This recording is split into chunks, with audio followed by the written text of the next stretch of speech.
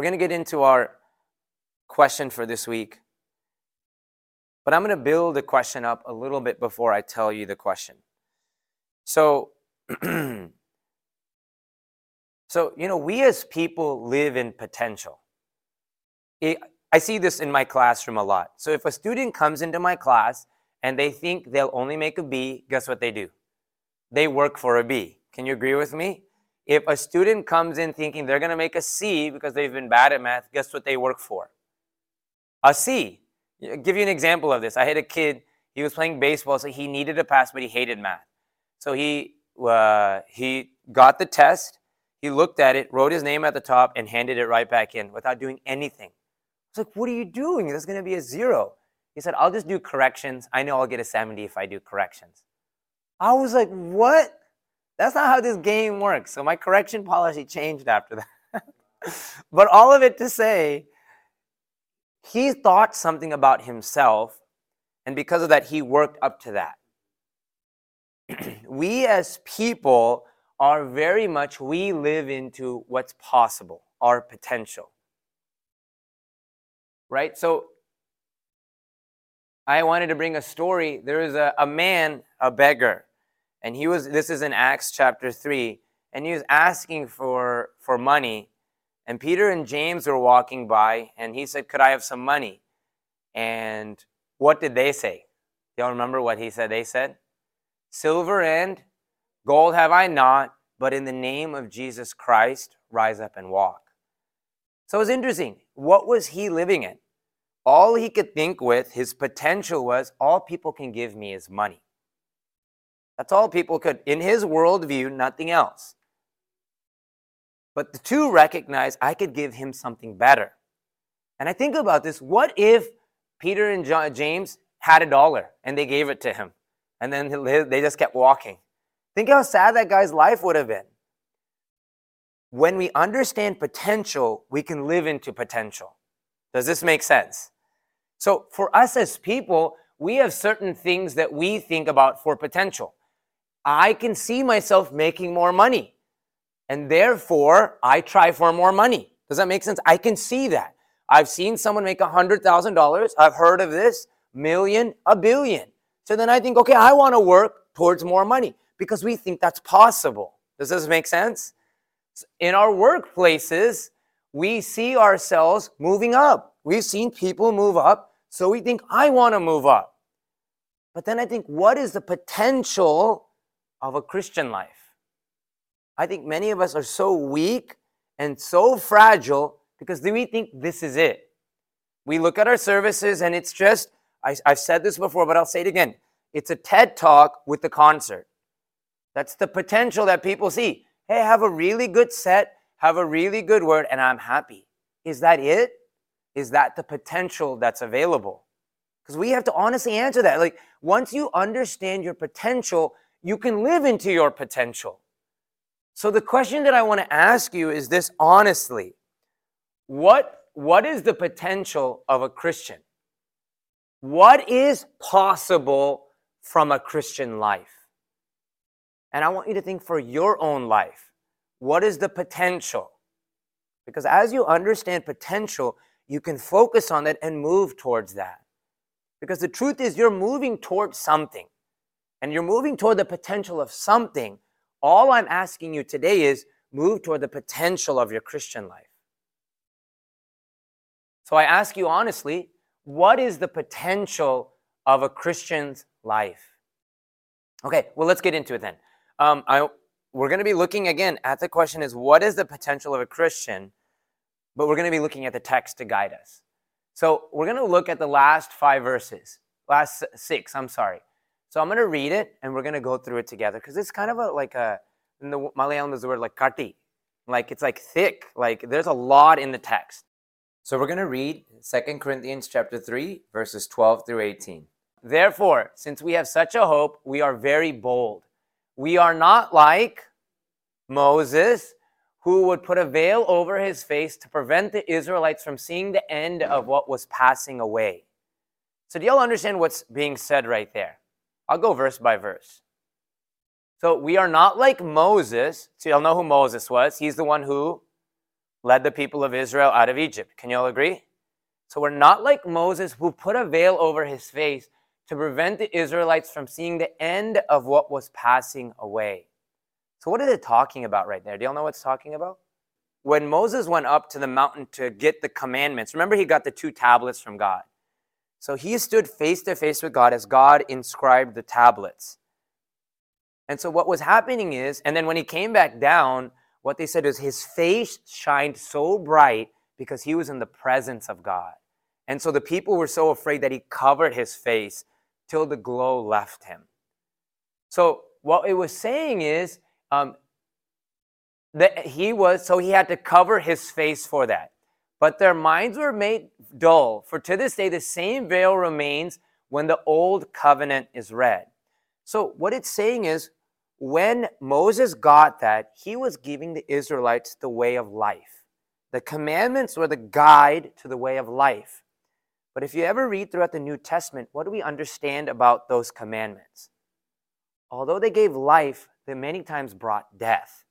Because if you ever try to follow all the commands of God, what you realize is you can't. It is too hard. This thing that was meant to give us life, in reality brought us death. So their minds were made dull, for to this day the same veil remains when the old covenant is read. Which means, if you live today looking at the Old Testament laws and saying, let me just try to obey God and do everything, your mind is dull. You don't understand the new way that Christ has given us. It has not been removed because only in Christ is it taken away. Even to this day, when Moses is read, a veil covers their heart. So the old way, the Old Testament, if you're trying to just follow with God's commands, you won't find life. But whenever anyone turns to the Lord, the veil is taken away. And I'm going to jump to verse 18, and it says, and we all who with unveiled faces contemplate. Let's read actually together. We're going to read verse 18 together on the count of 3. 1, 2, 3. And we all who with unveiled faces contemplate the Lord's glory are being transformed into his image with ever increasing glory, which comes from the Lord who is the Spirit. So what is it saying? I want you guys to tell me. What is the potential of a Christian? Being ever transformed into the image of Christ with ever increasing glory. You know, the first few verses said, you know, if the old law had that much glory that Moses shined, this new law will be even more glorious.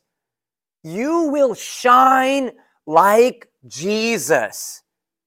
That is the potential of a Christian. You will shine. As you're turning more into more like Jesus, you will shine. Isn't that amazing? We will shine with glory, the glory of God. And these are all big ideas. And you're like, what does this even mean to shine? Like, will I literally have a glow on my face? But I'll give you an example of this. And can y'all tell me who this person was? Person was being stoned. You know who that was? Stephen. And Stephen was stood up for God. He followed the new way and said, Jesus, you are the path. And he shared with the people about Jesus. And in that moment, the people were so upset that what did they do? They picked up stones and they began to stone him. And in that moment, do you know what happened? He looked up to heaven and he said, I see Jesus seated on the right side. And the glory of God was on Stephen. And that's amazing. Here's the idea. The second you accept Jesus in your life and you want to walk in his ways, in what he's called you to do, and look like an image of Jesus, you may not even think it, but you shine with glory. People see you differently. That is the potential of a Christian. We are ever transforming so that the glory of God shines on us. To me, that is amazing. I don't know about you guys, but that makes, like, when you are willing to say, okay, my old way of life, I can't do this. I can't react like I used to. I can't be like I used to. Let me be like you, Jesus. And as hard as that is, man, when you begin to shine and people notice that, you are different than the people around you. You shine like light. I'm going to give you an example of this. I I had a Smith Wigglesworth story, and I always bring those up. Did you know that when you're so full of the Holy Spirit, your very presence as you walk into a room will convict people of their sin? This happened to Smith Wigglesworth all the time. He didn't say a word. He didn't wear a t-shirt that says, "I love Jesus," and he didn't wear a decal on his forehead. He would just walk into the trains and public spaces, and people would fall on their knees and say, "Pray for us. Pray for us. You convict us of our sins." This was because the glory of God rested on his life. And that is the potential of a Christian. That when you give up your way of life, which we want to hold on to, when you give up your way and say, "God, it's about you," you will walk into a space and God's glory will convict. And by no means am I there. I say all these things, by no means am I there. But when I see the potential, this is what I'm going after. All of the things of this world will fade. But when we can do these things, we can bring people to God. I will say this. I think this is one of our guiding themes of our church. What is the mission of our church? We want to look like Christ. So this sermon today is these are some of the pillars of our church. And as I get into some of the pillars of how we are going to specifically try to have the glory of God on us, I want you to consider this is what our church stands for. So the first thing, I ask, how do we transform into his image? Because that's the goal for the Christian. We want to transform into his image. The first thing I want to say is I want us to begin to ask for supernatural experiences like Arlie was mentioning. When is the last time we've asked for that? You see Jesus here in the story, he was with Legion, this man who couldn't be controlled by anyone. There were thousands of demons in him. This man had no sense. And in a moment, with the presence of God, the man was healed. And I think, man, what could it be like if we were that? What could it be like if we asked for that? But when's the last time we even asked for that? Man, there are people who are struggling around us. The more I live, the more I learn, our generation is struggling with anxiety and depression. And I just believe that if we can ask for these experiences, man, there are breakthroughs available for people. There's a verse in John chapter 14 that says, "Very truly I tell you, whoever believes in me will do the works I've been doing, and they will do even greater things." Do you understand that Jesus' promise is if you believe in him, you will do even greater than he did? So if there's 1,000 demons that Jesus healed, we will heal 1,000,000 demons. You think the worst person ever, God can heal in a moment. But I have to ask you, have you asked for the supernatural experiences in your life? And if not, you have to ask, am I even living into the potential of what it means to be a Christian? The potential of a Christian is that you can live fully. You can see supernatural experiences. Man, now more than ever, the world needs this supernatural God that we have. Now more than ever. And I do believe this, as we do this, our meetings change. Our meeting is not just about singing some songs. It's about, God, won't you move here? God, really, my parents said this, and I've mentioned it here before, but I'll say it again. Like when people would be sick, people would just sit around and worship God because they understood one thing. When God's presence comes, sickness can't be in that place. Why don't we ask for that anymore? Why don't we? Because we've capped our potential. And I want you to open your potential of what God can do. God can really heal some people. And yet we're just okay with this. So I want to encourage you in this week, ask God for supernatural experiences for your life personally, for your family, for our church, and for the community at large. Because I believe that just like Smith Wigglesworth, when God's presence comes on you, you will walk into a space and there will be healing. I believe that. You will walk into a space and there will be conviction. So that's the first thing. Ask for supernatural experiences. The second thing, this is a common one I talk about, is focused on transformation of character and mindset. We're talking about the potential of a Christian. And our potential is being the image of God and having the glory of God. So you have to consider today, am I focusing on my character and my mindset shifting? That was a tongue twister, I'm sorry. Am I changing my character to his character? Or am I just doing what I always want to do? You know, I have an image of Jesus on the cross. And I want you for a moment to think about Jesus on the cross. You know, Jesus on the cross is at his weakest.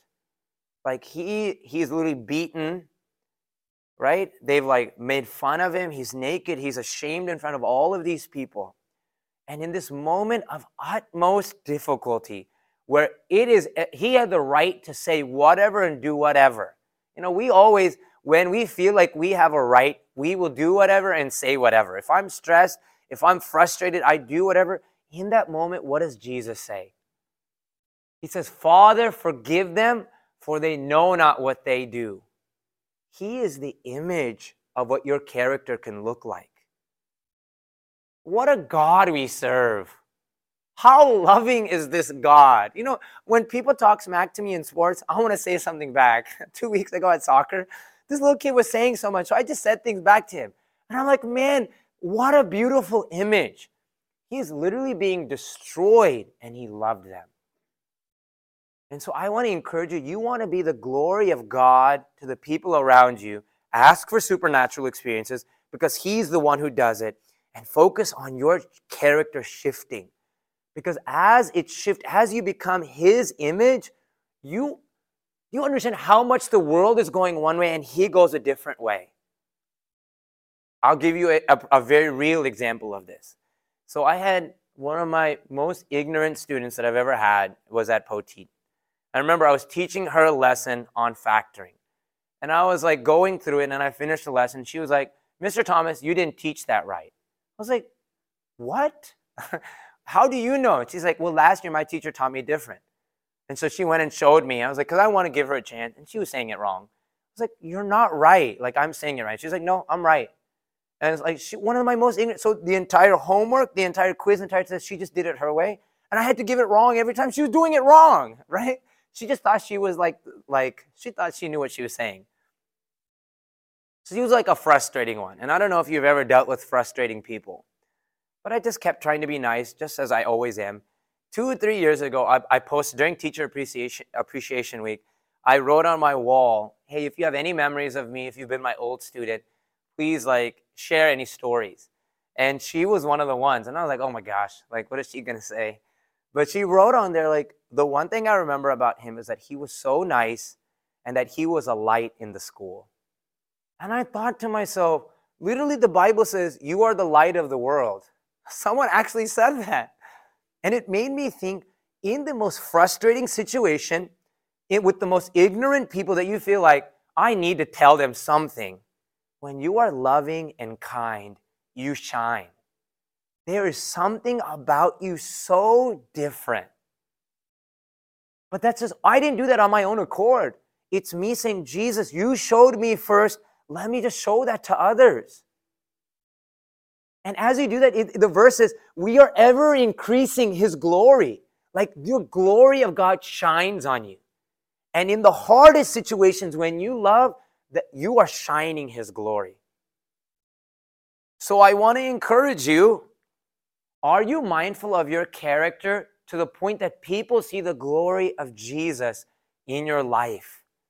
They stop seeing you and they start seeing something different. They say, what is wrong with this person? Why are they not like us? Why don't they get mad? Why don't they do the things we do? And like I said, these are things we're going to keep talking about. So what was the first thing I said? What should we ask for? Supernatural experiences. The second thing is focusing on your character and mindset. And the last thing is choosing to be the hands and feet of Jesus. And this is, I hope, one of the lifeblood of our church. You know, the name of our church is the Serving Church. I pray that every room you enter into, you take on the image of Jesus, who was God, but didn't consider himself equal with God, who didn't come to be served, but to serve. Man, what could it be like if a group of people entered every space and they said, I just want to serve this space? And you're like, man, Sam, you don't get all the things I have to do. I'm so busy. But it's like saying Jesus had every right not to, yet he did. So I want to encourage you, Jesus just got down and did the lowest job possible, washing the feet of those nasty, crusty disciples. Those feet were probably disgusting. We have lotion and nice things today. They didn't have any of that. They didn't wear shoes all the time. And in the midst of that, Jesus gets down and does the most disgusting thing. And my prayer is that we want to take his image. We want to reflect his glory. And the way you do that is by serving.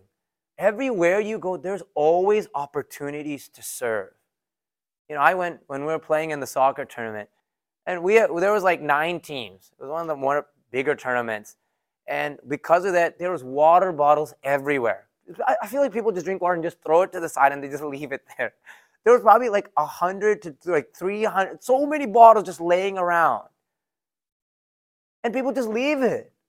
People don't do anything. And so I just thought maybe one small thing that we can do is just serve. And so I just tried to pick up the bottles. And what's cool is other people were doing it too. So it's just when we all serve together, we become an image of Christ. It was even more pathetic. Like there was a lot of the people didn't like how the coordinator ran things. They literally went up to him and they were like, you're not doing it right. They were like yelling at him. He's like this 21-year-old kid. And I was like, dude, it's just a kid. We're playing PYCD soccer. These things don't matter, guys. So again, service is about the idea of picking someone up. So I just went up to him and like, man, you're doing a good job. Don't let these people bother you. Like, it's fine. And he was like, it made him feel a little better, but you could see he was so hurt. And one of his family members was watching, came up to me on the side, and was like, thank you so much for doing that. And we don't recognize service can go such a long way. And as we do that, I want you to recognize it's not about me. I don't care. It's about me just saying, I want to show this Jesus who served me first. He loved me when I was unlovable. Let me just do this for somebody else. So I ask you, do people see the glory of Jesus through your service? When you enter a space, may you look like Jesus through your service.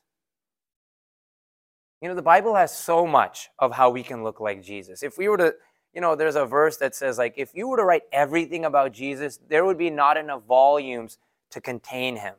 Like, if we were to really try this, it would be a lifelong process. What I'm asking you today is just focus on these 3 things.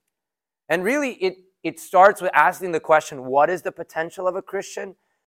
And even more than that, even more than just us transforming to look like him, my prayer is that the glory of God will shine on us.